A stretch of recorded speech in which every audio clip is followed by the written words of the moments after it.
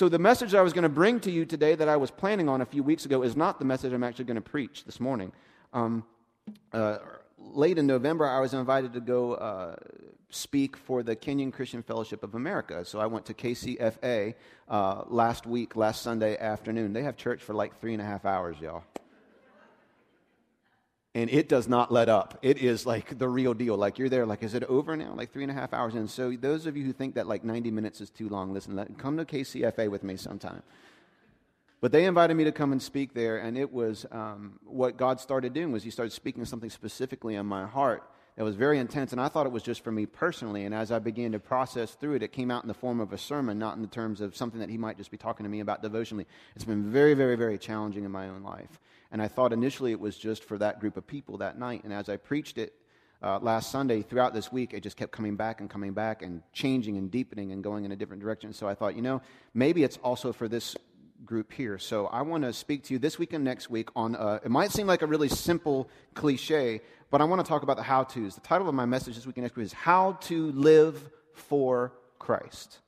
How to live for Christ. I will tell you, you will not have to look far right now to find people who are living for Allah, who are living for Muhammad, who are living for themselves, who are living for power, who are living for glory, for wealth, for learning. If there's ever been a time where living for Christ has become diluted and almost lost and pushed back in a corner, it's now. Friend, you live for something. You just might not know what you're living for. And I want to challenge myself, and I want to challenge you to think through carefully what it really means to live for Christ. And to really dig deep into the Scripture, there's one particular man in the Bible who writes a lot about it, and he is he is the most detailed description of a converted human being that the Bible has to offer for us, and that is the Apostle Paul. We get his full story in the New Testament, from who he was before Christ under the name of Saul, a very hateful, very educated, very powerful, very driven man, hated Christians, hated them, had no problem overseeing their persecution and death. At his hand, Christians were tortured and killed. Then he has a conversion experience with Jesus, and his entire life over the next years of his life completely changed. So much so that people run into him, have a hard time believing he's not acting. That's how deep his conversion really was. And I want to suggest to you, and I'll talk about this the second week in January, there is a difference between being saved and being converted. I am saved the moment I commit my life to Jesus Christ. I ask Him to forgive me of my sins, but in that moment, I'm not totally converted. In that moment, I still have lots of things in my life that don't line up with Jesus. I think not like Jesus, I act and behave not like Jesus, but the process of conversion begins and can get no farther until I'm saved. But the Bible talks about in Romans chapter 12 that the way you know a Christian is by the conversion of their life. In other words, the testimony that something changed before and after Jesus. I'm afraid most of our churches are filled with people who are saved but not converted. We have enough of Jesus to get to heaven, but not enough to make a real, true difference in our life. And our testimony has become diluted and weakened because the world looks at us and says, "You're no different than me. You just think you are because you recited a few things." I will tell you, the life that I'm after, that I crave, is to be deeply, deeply, deeply converted. I don't want to be the Phil that came into the world. I don't want to think the way I used to think. I don't want to act towards people the way I used to act. I don't want to determine my own. I want to be like Christ. And if that's going to happen, I need to be converted. When you convert a fraction to a decimal, it looks entirely different. There's a conversion that takes place. It looks different. It behaves different. It writes different. I need to be deeply, deeply, deeply converted. And guess what? You do too. We all need to be converted in the way that it begins at salvation, but it happens through living for Christ. Paul writes a lot about this. I want to take you to one passage this morning, Philippians chapter 1, verses 20 through 22. Here's what he writes. "For I fully expect and I hope that I will never be ashamed, but that I will continue to be bold for Christ as I have been in the past. And I trust that my life will bring honor to Christ I love this phrase, whether I live or I die. Here's what he says. If I live, I'm going to bring honor to God by the way that I live. And if I die, then I'm going to bring honor to God by the way that I die. For me, living means living for Christ, and dying is even better. Another translation says, for me to live is Christ, and to die is gain. But if I live, I can do more fruitful work for Christ. So I really don't know which is better. Let me go back to verse 21 real quick. For to me, living means living for Christ. Do you see how ominously close two words are paired in this verse? Living, dying. You see how close? They're only separated by like a comma and a couple words. And isn't that really the reality in life? Isn't life and death just, the line between them is just whisper thin, isn't it? Some people get to see their death approaching, right? They see decline. They see decay. They see it coming. And then there are others who don't see it coming at all. And they realize how whisper thin the line is between living and dying. Those concepts are so welded together in our minds, you can't really fully appreciate what life is unless you also consider what death is. And you can't really fully understand what death represents unless you can understand life. It's like life and death have been welded together in this world that we occupy. I would like to say that, glory to God, there is a place where life and death are not welded together. There is a place where life reigns supreme, where there is no death. And that's what heaven is. Heaven is a place where there's life, everlasting, no death, no sorrow. But in this world that we occupy, living and dying are welded together. Here's where I want to go this morning. I want you to understand that if you and I, let me say it this way. I recently turned, like last week, I turned 40. And one of you cheered. I was not cheering.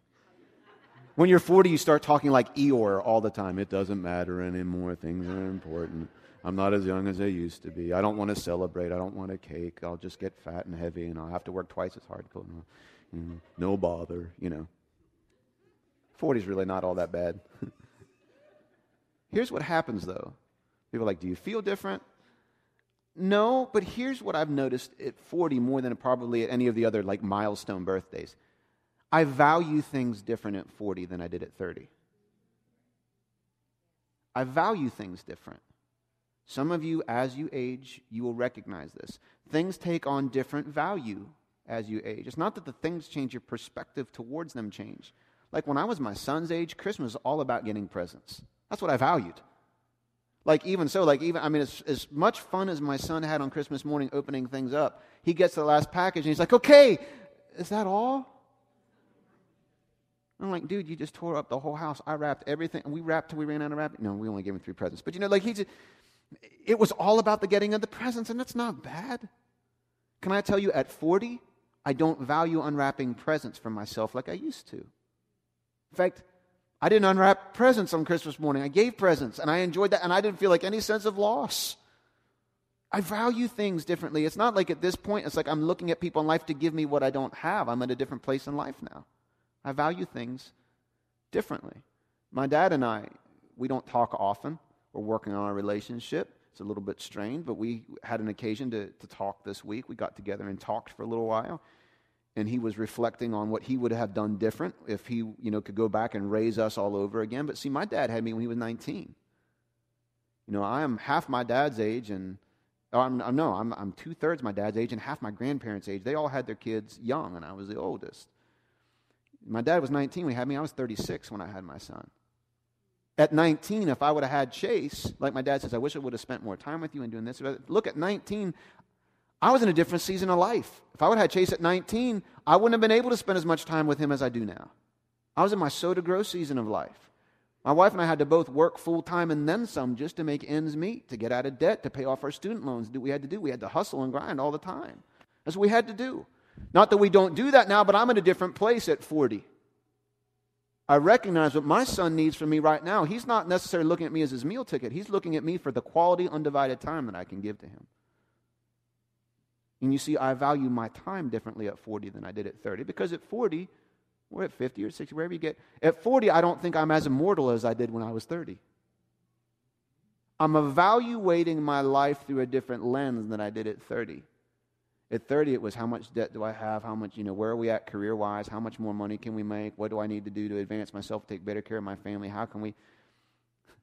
my wife and I were talking, look, the reality is our household income will be less at 40 than it was at 30, but I feel like I'm miles ahead because of good decisions we made in our life.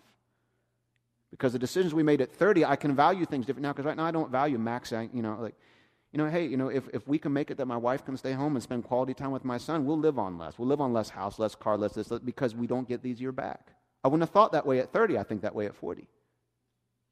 Because things change. My perspective on things change. It's not for you, it's for me. That's how I value my life. I'll answer for that, you won't. But if you really want to say, how do I evaluate my life biblically?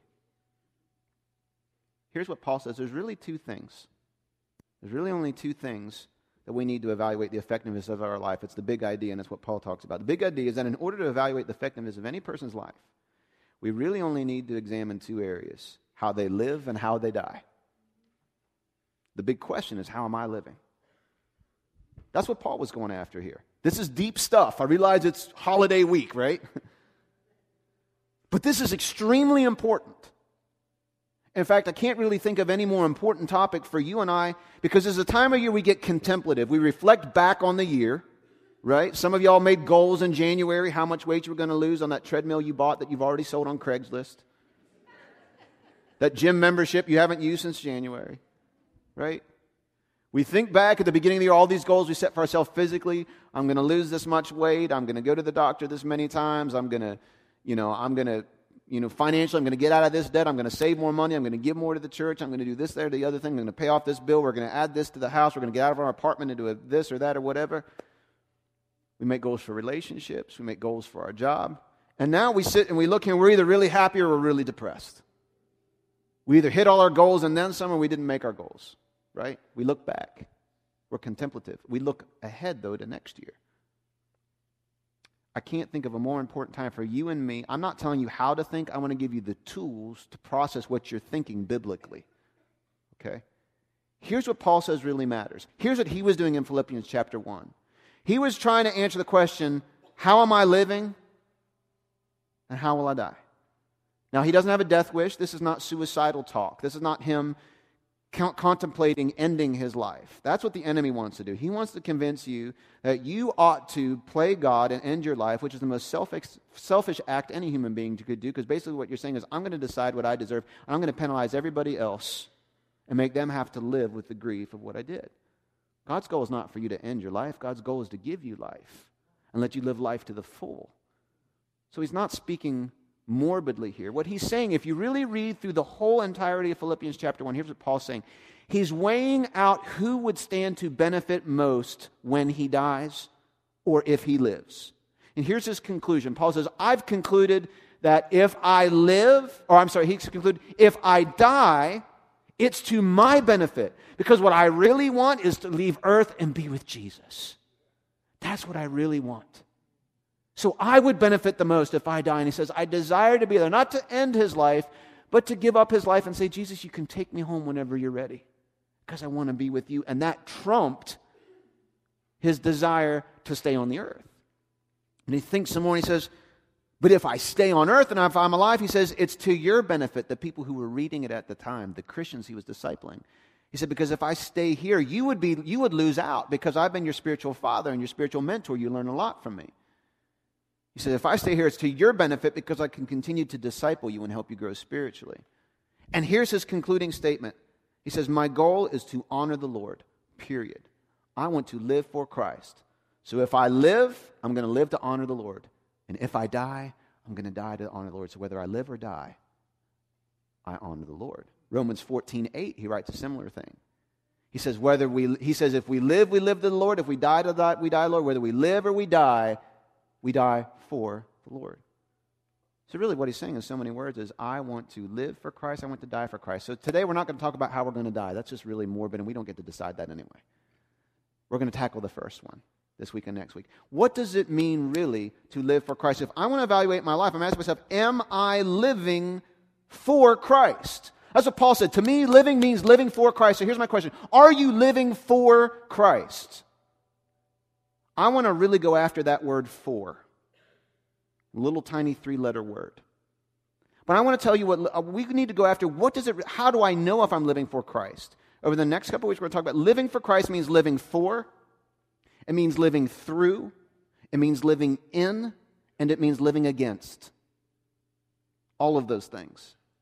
If you're going to live for Christ, you must live for, you must live through, you must live in, and you must live against. This week we're going to start with living for, what it really means to live for Christ. So when you notice, living for Christ means to live for, to live through, to live in, to live against. For, through, in, and against. So number one, living for. What does it mean to live for someone or something? What does it mean to live for someone? What does that really mean?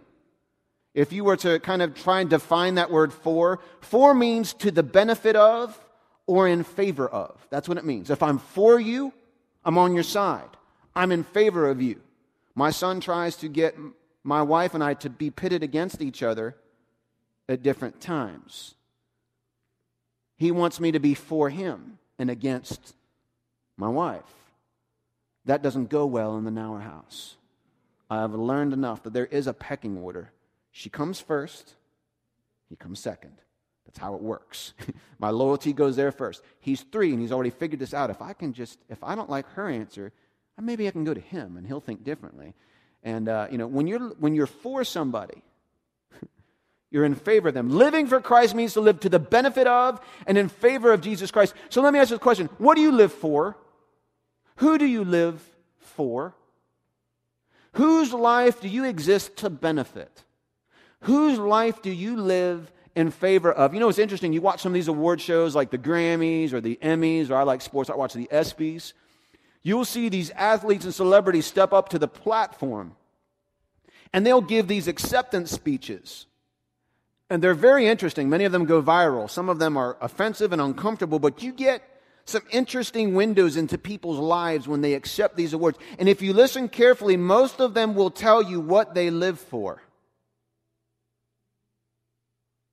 Or for whose benefit or to whose credit they do what they do. You'll hear some people give thanks to God. You'll hear other people give thanks to mentors. You'll hear other people talk about what really motivated them and drove them to get to the point where they were, where they win this award. Ask a father. Ask a father, why do you work as hard as you do? What do you do it for? Why do you go into work when you don't have to? Why do you take extra shifts when you're not required to? Ask a father why. They'll tell you what they do it for. Their answers may vary, but things you might hear is, I do it to make extra money for my wife, for my kids, for my family, to give them advantages. I don't do it so that I can have the things that I want. I do it for them. That's what they do it for. Ask a mother, why on earth did you decide to tackle raising a child? It's hard. It's so hard. Why do you do that? Why do you spend 150 hours a week trying to raise your child or your children? They'll say, well, I don't do it for my health or because it makes me feel good or because the pay's great or because I get a lot of thanks. I do it for my kids. I do it for, my family. Why do you live? What do you do it for? For whose life or whose benefit?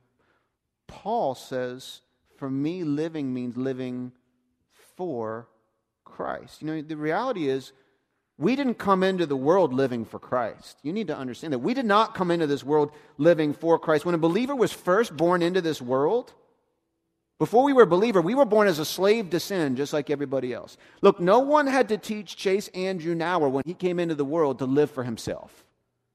No one had to teach him that when you don't get what you want, here's what you do. Scream really loud. And don't use any words. Just keep screaming until we figure it out and you get what you want. Nobody had to teach him how to do that. It's just like he came into the world wired to make everything else cater to him. And you and I came into the world no different. You and I came into the world a slave to sin, wanting what we want first, just like everybody else did, unless and until you and I submit our life to Jesus Christ, until the Holy Spirit convicts us of our sin and our deep need for a Savior, of our lostness, until He makes us aware of that vacuum in our life, until the Holy Spirit reveals to us Jesus Christ as the slaughtered, suffering Son of God, hanging on the cross, bleeding and dying for our sins, until the Holy Spirit reveals to us that He actually raised from the dead and He's alive today, and we accept Him and confess Him to be delivered and to be saved, to be transformed. Until that point, we're just slaves to sin. But at that point, we start to live for Christ. That's when we begin. We didn't start living for Christ at birth. We start when we make a decision to follow Him. So what does living for Christ really, really mean? It means two things. It means more than that. I'll give you two. It means, number one, Christ is my model. Now, every time I use that word model now, I'm going to have this image of Paul Maldives wearing an Echo jacket. He told me, he said, we had a he's clapping for himself. He said, we've had a record number of Echo jackets ordered this morning. I'm like, yeah, he is the fashion icon. Paul Maldives, fashion icon. It means that Christ is my model. If I'm going to live for Christ, I can't have another example in my life that trumps Jesus. But I think if we got really painfully honest with ourselves, that would be true for so few of us, because we're patterning our life after somebody or something else, and that trumps Christ in our life. Every human being probably has a role model. I'm not saying role models are bad at all. In fact, didn't Paul say, follow me? Right? But he didn't finish the sentence there. He said, follow me as I follow Christ. In other words, he's saying what sets me apart as a trustworthy spiritual leader is not just my example, but he's like, I'm going to follow Christ so closely that if you get in line behind me, by default, you're going to be following Jesus, because I'm not going to veer from that path to the left or to the right. That's how you know you can trust a spiritual leader. How close do they follow Jesus? Do they think they know more than the Bible teaches about something? Be careful. He says, follow me as I follow Christ. Most of us have a role model and example by which we pattern our life after. Paul says pretty much, if you ask me by which manner I fashion or shape my life or how I mold my life, he says there's no other fashion, there's no other shape, there's no other example, there's no other mold other than Jesus Christ. That is the way that I pattern my life, the way that I think, the way that I behave, the way that I give, the way I treat people I like, the way I treat people I don't, how I budget my money, how I budget my time, how I give my life away. I model it after Jesus Christ. There is nobody else. There is nothing else. In fact, he eschewed most of the other role models in his life and patterned his life only after Jesus. And here's the thing. In the world in which we live, people would never dare to do something unless everybody else does the same. We don't often ask, is this the right thing to do? We typically ask, well, does so-and-so do it? We have some great person in our family or within our connections who's looked upon as being the very standard of all holiness and moral uprightness. And if she does it, or if he does it, we feel like we can safely do it. You know what I'm praying for? I pray that God would raise up a righteous group of hungry disciples who would steadfastly hold to Jesus Christ as the only model for our character, for our behavior, for our opinions, for our politics, for our ethics. Then we would reject everything that doesn't conform to Christ. And we could say, for me to live truly is not to imitate this man or that woman, but for me to live is Christ. Listen, at the end of the day, it doesn't matter what your spiritual leader does or doesn't do, or what the person. What does Jesus have to say on the matter? That's your pattern. That's your model. That's what you and I should be striving for. For you to say that you live for Christ, you have to say, He is my example. But secondly, you have to be able to say, Christ is the sole motivation of my life. Christ is the driving force, the sole motivation of my life. We're going to talk about motives for just a moment as we conclude this morning. I'll end here. We'll pick up points 2, 3, and 4 next week. I'm going to end on this one. Talking about motives is really, really, really messy. Because truly, what you learn here and what Jesus went after in the Sermon on the Mount is this. You can do the right thing for the wrong reason and it's still wrong. In fact, Jesus goes after a lot of the time, not the action, but the heart that drives the action. Basically says all these things are symptoms and or evidence of what's really in your heart. All of your actions and behaviors are extensions of the invisible part of you. He says things like, out of the abundance of the heart, your mouth speaks. So the next time you say, I'm sorry that I said it, I didn't really mean it. Yeah, you did. You just couldn't shut your mouth in time. It was really in your heart. Unless you're an anomaly, unless you have a separate engine that drives your mouth, that's disconnected from your brain and your heart tell your mouth what to do. You meant it, you just couldn't stop yourself. The problem isn't your mouth, it's your heart, Jesus says. In fact, he says, some of you go to great lengths to do all of the right things, but you're doing it for all of the wrong reasons because your motivation is not Christ, your motivation is your own pride. He says, I'm glad a lot of you give, and you give a lot of money. But you know why you give, he says? You give so people will think you're generous, because you like people thinking you're generous. They treat you different. They look up to you. And he says, if you do that, just don't expect to get a reward from God. Oh, you get a reward. Because see, here's the thing. Even when you do the right thing for the wrong reasons, you still get rewarded. You just get rewarded from people. And you better enjoy it, because that's all the rewards you're going to get. When you get to heaven, you're going to be disappointed, because a lot of things that you're doing for the wrong reasons. And the only reward you're getting is the shine that you get from people. And you're going to get to heaven, and God's going to be like, yeah, you did this, but you did it for the wrong reasons, so you already got your reward, so I guess you didn't want mine. Read the Bible. That's what it says. There's two judgments that those of us as Christians will face.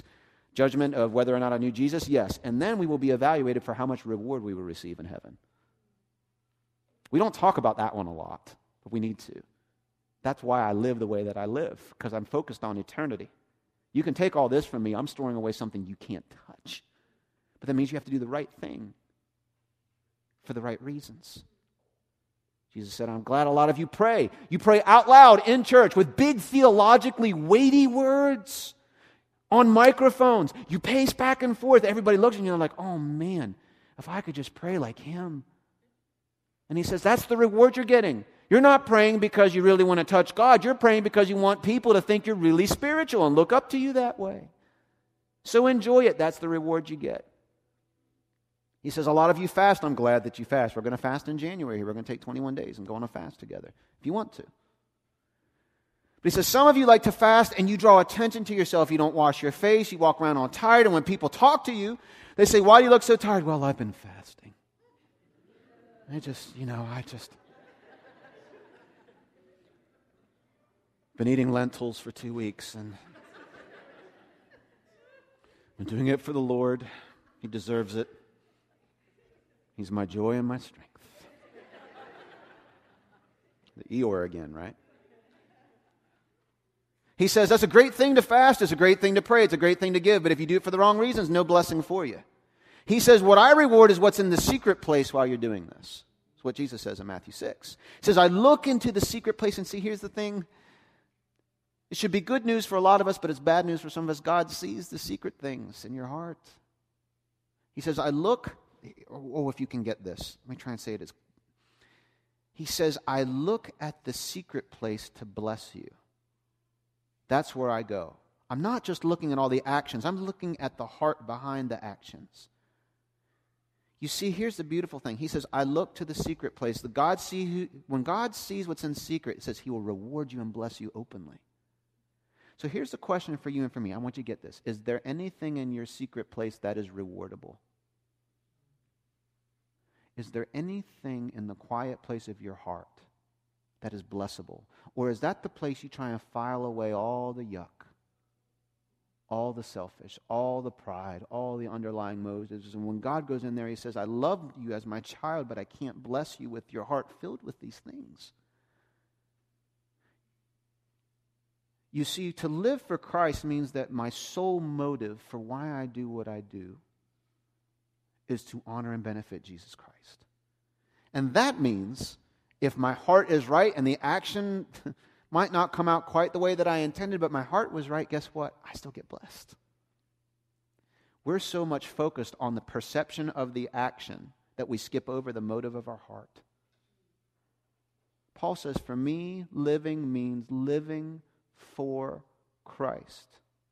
And I realize that sounds ridiculous. If I sit down and talk to people, and I do from time to time, I'll sit down with young executives who are on the fast track to a next position. I listen to them and talk, and they would say, for me to live is wealth.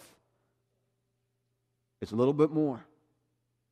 And listen, you don't I've said this before, I'll say it again. You don't have to have wealth to chase wealth. You don't have to have wealth to be materialistic. You just have to think you have to have wealth to be somebody to be materialistic. And I've always said this too. God doesn't care if you have things. He just cares if those things have you. You have all the things you want. As long as they don't have you, God can trust you with it. But some of us, God couldn't trust us with those things because they'd have us. But for some say, for me, living is wealth.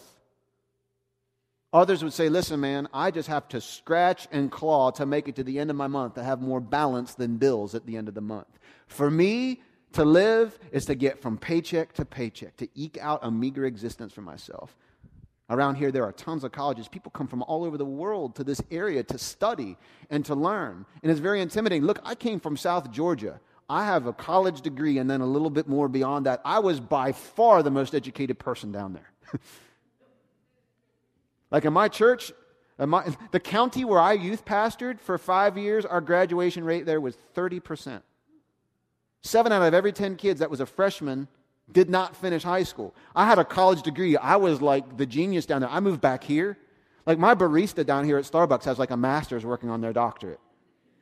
And I don't mean to diminish what it is. I'm just saying, this part of the country values education a little bit more differently from down there. But what happens, though, is that we make that our sole motivation. I live to learn. I live to be educated, to always get that next thing. That's what really, really, really drives me.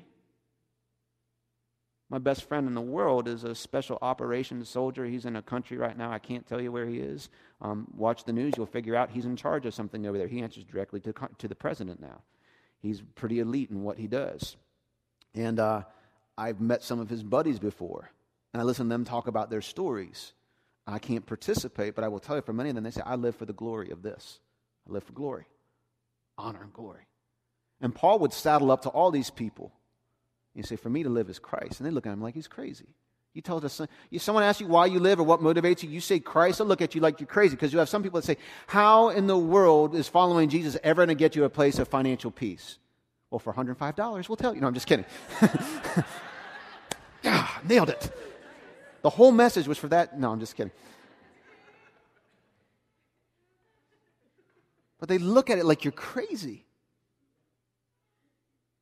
People look at me as a pastor. What motivates you? Well, following Jesus. Well, how are you going to take care of your family as a pastor? How are you going to be able to financially? They look at it like it's ridiculous, like doing this ministry or missionary thing is just financially reckless. Other people say, really? That's not intellectually responsible. Have you really thought deeply about all the problems? The real learned education, people say, well, smart people, educated. Christianity is for the people of the intellectually weak. It's not for people that really have it all together, that are really studied and educated, right? You have all these different, other people say, what glory is there in following a person who came as a slave and died on a cross and executioner's death? What glory is there in that? And yet Paul would say, and we need to say, for me, living is living for Christ. And we're the wisest of them all. Because we understand that all those things are empty in and of themselves. But the true motivation for why we do what we do has to be Christ. I know what some of you are thinking. Because there's many of us who call ourselves Christians. We give to the church, we serve, we lead ministries, we sing, we play instruments, we load in, we load out, we evangelize, we share our faith. Here's a question I have for you. Are you really doing all those things for Christ all the time? Really? Really? Now I realize when we're talking about motives, they're usually a combination of things. It's like mixing ingredients together, and you can't, once you mix those ingredients together, you can't separate them back out again. It's difficult to do. There might be some pride in there might be some good in there, and something else here, and you mix them all together, and the recipe is what it is. It's difficult once you get a recipe together to peel things back out. We had a hot chocolate contest at HQ this week, and there's a few of you know where I'm going with this. Havila had this recipe for salted caramel hot chocolate. And she, was following the recipe, and she got the measuring cups out. It's like, a cup and a half of sugar. So she takes a canister and pours it in there and mixes it in for the other half. And she's mixing it all together, and she's getting it all together. And she starts tasting it, and she's getting quiet over there. And she's not really excited about how it's tasting. She's like, could one of you guys taste this? And like James tastes, he's like, that is, wow, that is, salty. And I tasted it, I'm like, wow, I could exfoliate my entire insides with this. And she's like stirring and stirring, trying to figure it out. What am I going to do? And it's 5 minutes before the contest, and she's like trying to mix it. And then she goes. Then I'm in the other room, and I hear her go, "Oh!" And I walk out there, and she's holding the canister. She's like, "I thought this was sugar. It was actually the salt canister." And here, where it had called for a cup and a half of sugar, she had put a cup and a half of salt into the very salted caramel mocha. What she could not do at that point was extract the salt. All she could do is try and add other things to it. Somehow she still won. I don't know how she won. That's how bad our hot chocolate was. But they preferred that to the other, and everybody's insides were shiny and clean. And it's difficult to try and sit back and say, I'm trying to peel this part of my motive out once it's already been combined with all the other ingredients. But I think if we're really honest, maybe some of the good things that we're doing still have a lot of self injected into it. We do it to feel good about ourselves, for people to see us serving, because the pastor made us feel guilty, because our wife bugged us into doing it. Do you really? Well, Pastor, I work as hard as I do for Christ. Really? The whole time you're at work, you're thinking about how to honor Christ? You're not chasing wealth or advancement? Really? Well, Pastor, are those things bad? No. Unless you say you're living for Christ. And then they're troublesome. Because all those things are a subset of living for Christ. If I'm living for Christ, the reason I spend the time with my son is not to feel like a good dad, it's because I'm living for Christ. And he evaluates me on how I raise my son. The reason I'm the husband that I am and trying to be better is because he evaluates me on how I love my wife. Do I love her like he loves me? If I'm going to know how to love her, I better walk close to him. Right? All those things are not evil in and of themselves, but if you do it outside of Christ, you're doing it for the wrong reason. If I do it through Christ, which is the next point, those things all get roped in together in the way that we live. Now, here's the question I got to leave you with. We'll close with this today. Have you gotten anywhere close to the place where Paul stood when he said, for me, living means for Christ, living for Christ? Have you gotten anywhere close to that? Have I gotten anywhere close to that? Don't we all need to rebuke ourselves from time to time when we realize we haven't lived for Christ like we should have? I don't mean beating yourself up over and over and over again and focusing only where you fell short. That leads to depression. And only focusing on how good you are leads to arrogance. We have to be able to look at both things. We want to look at the progress that we've made and where we're still trying to go. I got to tell you, I have to do the same thing as a pastor. People ask me, what do you do on Sunday afternoons? I say, well, I usually go home and try and convince myself it wasn't as bad as I thought it was. That's what I usually do. Well, Pastor, you shouldn't do that. I know I shouldn't do that, and I do it less frequently. That's part of putting yourself out there and talking about things. But I will tell you, I can get over some of my own insecurities. The times where I really have to sit back and I have to repent is there are times when I'd say, was I more concerned about preaching a masterpiece today than I was about telling the truth? Did I hold back a harsh word or something I think the Scripture was really trying to say that might have been a correction or a rebuke or a discipline because I was afraid of how people might take it? I was afraid of offending somebody that might walk out of the church because I said it? Was I more concerned about making some really nifty points today, a big idea and 3 points that really flowed together well, that people would say that was a really great message, than I was about just spinning out the simple truth of the Word of God? There's times I have to step back and rebuke my own self for saying, I didn't live entirely for Christ today. But in those moments, you know what I find? I find He is gracious. He is merciful. He is forgiving. He loves to hear us confess our need for Him. I just say, God, I blew it. I messed up today. I fell short. Will you forgive me? And He, like He says in 1 John 1:9, when we confess our sins, He is faithful and just. He forgives us of our sins. He cleanses us from our unrighteousness, and He gives us a do-over. I love do-overs. I've golfed like 3 times. I love mulligans. Poor Mark Deanna took me golfing one time. Probably will never do that again. But I need lots and lots and lots of do-overs when it comes to golf. I even need more do-overs when it comes to life. That doesn't mean it's an excuse for sloppy living, but it means when we recognize we've fallen short, we don't need to beat ourselves up there. Where have you fallen short in living for Christ today? I invite our worship team to come forward. I want to give you some time just to think about this today. They're going to just conclude with a song. They're going to come and lead us in a song. I'm going to give you a chance to think about this today. Where have you fallen short? Where have you fallen short in your life and your desire to live for Christ? This is a safe place for you to be honest with that. If you really are a follower of Jesus, if you truly are a disciple, here's what I know. You want to follow Jesus. If you would say, Pastor, I'm not so sure if I really want to follow Jesus, I would say to you, okay, thank you for being honest, but you're not, we also have to ground in, you're not a true disciple. If you don't have a desire to follow Jesus, you are not. You're not following Jesus. Sometimes our want to gets broken. That's a problem in the will.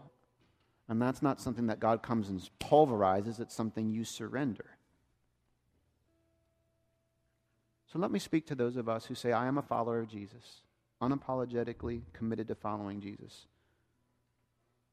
Can you gently ask God to reveal to you where have you fallen short? Where are you falling short? And then just confess it to Him right where you're at. God, I'm sorry for being short with my temper. God, I'm sorry for being selfish with my own needs sometimes and putting it above others. I'm sorry for having just a bitterness in my heart towards this person, or for not being able to let go of my own mistakes in the past. I'm sorry for not supporting my husband like I want to. I'm sorry for getting into a relationship I shouldn't be in. God, I'm falling short of the example of your son there. Just confess it to Him. I will tell you, confession is healthy. When you ask Him to forgive you, He does. Forgiveness happens in a moment. Repentance, though, is an action. It's a process. Repent means to turn away from. That's an action step on your part. That's the follow-up to confession. In other words, you can come to God every day and say, God, I'm sorry that I blew it today, and then have no intention of your mind to change that and just go right back and do the same thing callously over and over and over again. That also indicates you're not following Jesus closely. You're cheapening His grace.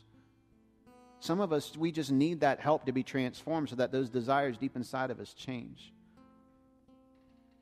So this morning, God, we do confess to you our need of you. Please forgive us where we've fallen short. We repent from those things and we want to make changes in our life. We want to be able, the testimony of our life, to say the way that I lived is I lived for Christ.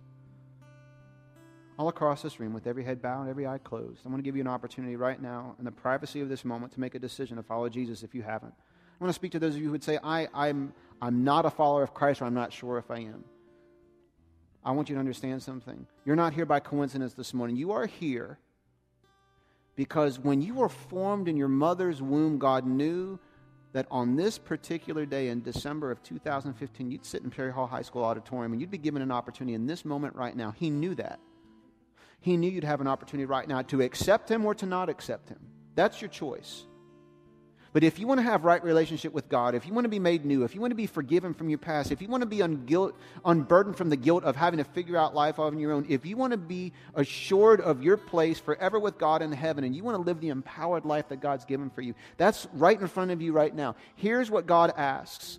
You must confess with your mouth that Jesus, His Son, truly is Lord of all, and you have to believe in your heart that He rose from the dead, because if you believe He rose from the dead, that also means you believe He did live a real life. He did actually physically die on the cross for your sins, and He did raise from the dead. Believing in the resurrection includes all those other things wrapped up in it. If you really believe in those things, and that belief will bubble up and you confessing it with your mouth to God, that's all you have to bring to Him to indicate you want Him in your life. So if that's you, I want to lead you in a prayer right now. You can just simply pray, Dear Jesus, I believe in you. I believe you rose from the dead, and I believe that I have sinned and fallen short of the standard you've set for me. Please forgive me of my sins, and I invite you to take possession of me. Come live in me. I see you as my Lord and as my Savior, and I will follow you the very best that I can all the days of my life. I look forward to the transformation you're going to produce in me. In your name I pray. Amen.